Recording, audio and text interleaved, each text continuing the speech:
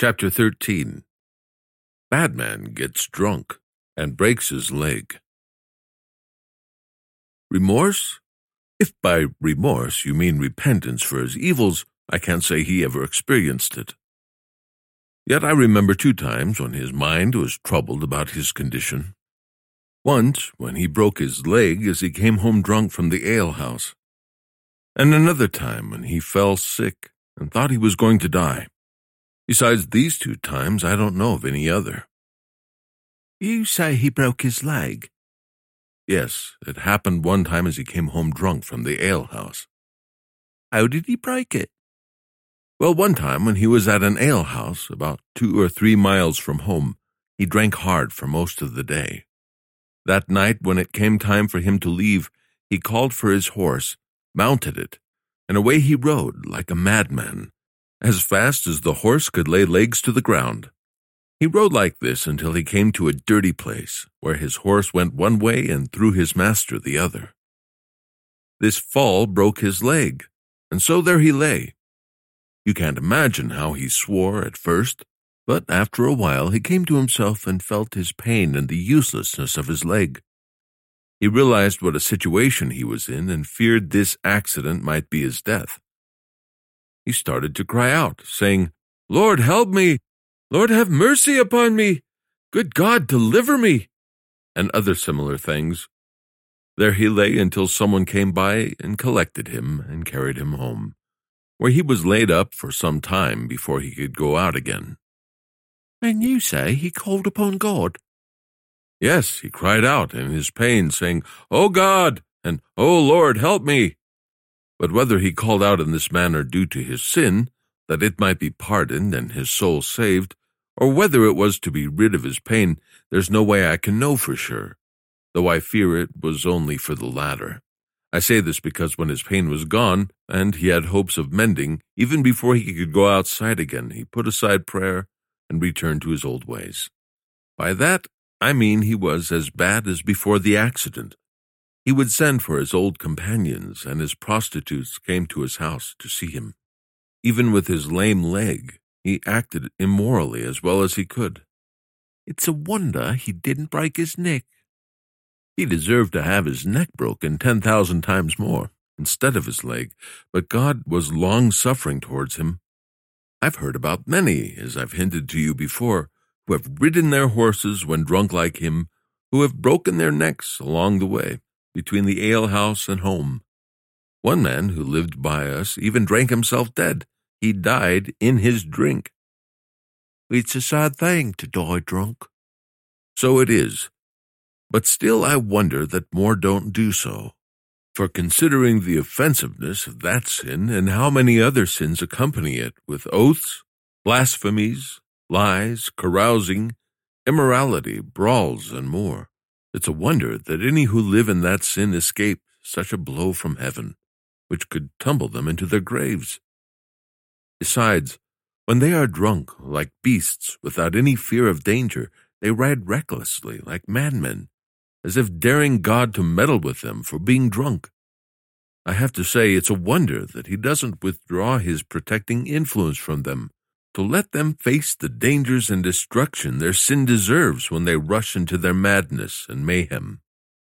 Again, I can only think that God has appointed a day in which they will be answerable to him, and that he also commonly makes examples of some to show that he takes notice of their sin, he tests their ways, and will call them into account for it at the set time. Scripture: For the times of this ignorance God overlooked, but he now commands all men everywhere to repent, because he has appointed a day in which he will judge the world in righteousness by that man whom he has ordained, of whom he has given assurance unto all men, in that he has raised him from the dead. Acts 17, verses 30 through 31. It is worthwhile for us to comment, to take notice of how God strikes some of them down with a blow, to show his dislike for the sins of men, like the breaking of Mr. Badman's leg. Without a doubt, that was a stroke from heaven. Yes, it's certainly worth talking about. It was a public blow which fell on him while he was in the height of his sin. It looks a lot like what we see in the book of Job. Scripture. Therefore he shall cause their works to be notorious, when he shall overturn them in the night, so that they are destroyed. He shall strike them as wicked men in the open sight of others. Job 34, verses 25 through 26. He strikes them down in a way people can see it. That's what happened in Mr. Badman's case. His stroke was noticed by everyone. His broken leg was the talk of the town at the time. "Mr. Badman has a broken leg," one would say. "How did he break it?" asks another. "As he came home drunk from the alehouse," said a third. "A judgment of God on him," said a fourth. His sin, shame, and punishment were all conspicuous to everyone around him. At this point, let me tell you another story or two. In Mr. Clarke's Looking Glass for Sinners, I've read about a time when a certain drunken fellow boasted while he was drunk that there was neither heaven nor hell. He also said he believed that a man had no soul, and that for his part he would sell his soul to anyone who would buy it. Then one of his companions bought it from him for a cup of wine, and then the devil, in man's form, bought it from that man again at the same price. And so in the presence of them all, he laid hold of the man who sold his soul and carried him away through the air, so that he was never heard from again. He also tells us about a perfectly healthy man at Salisbury who was drinking and carousing in a tavern. He drank to the devil, saying, "If the devil doesn't come and guarantee me from injury in drinking, I won't believe there's either God or devil." The statement struck fear in the hearts of his companions, and so they hurried out of the room. Right after that, they heard a hideous noise and smelled a stinking odor. The man who sold the wine ran up into the room.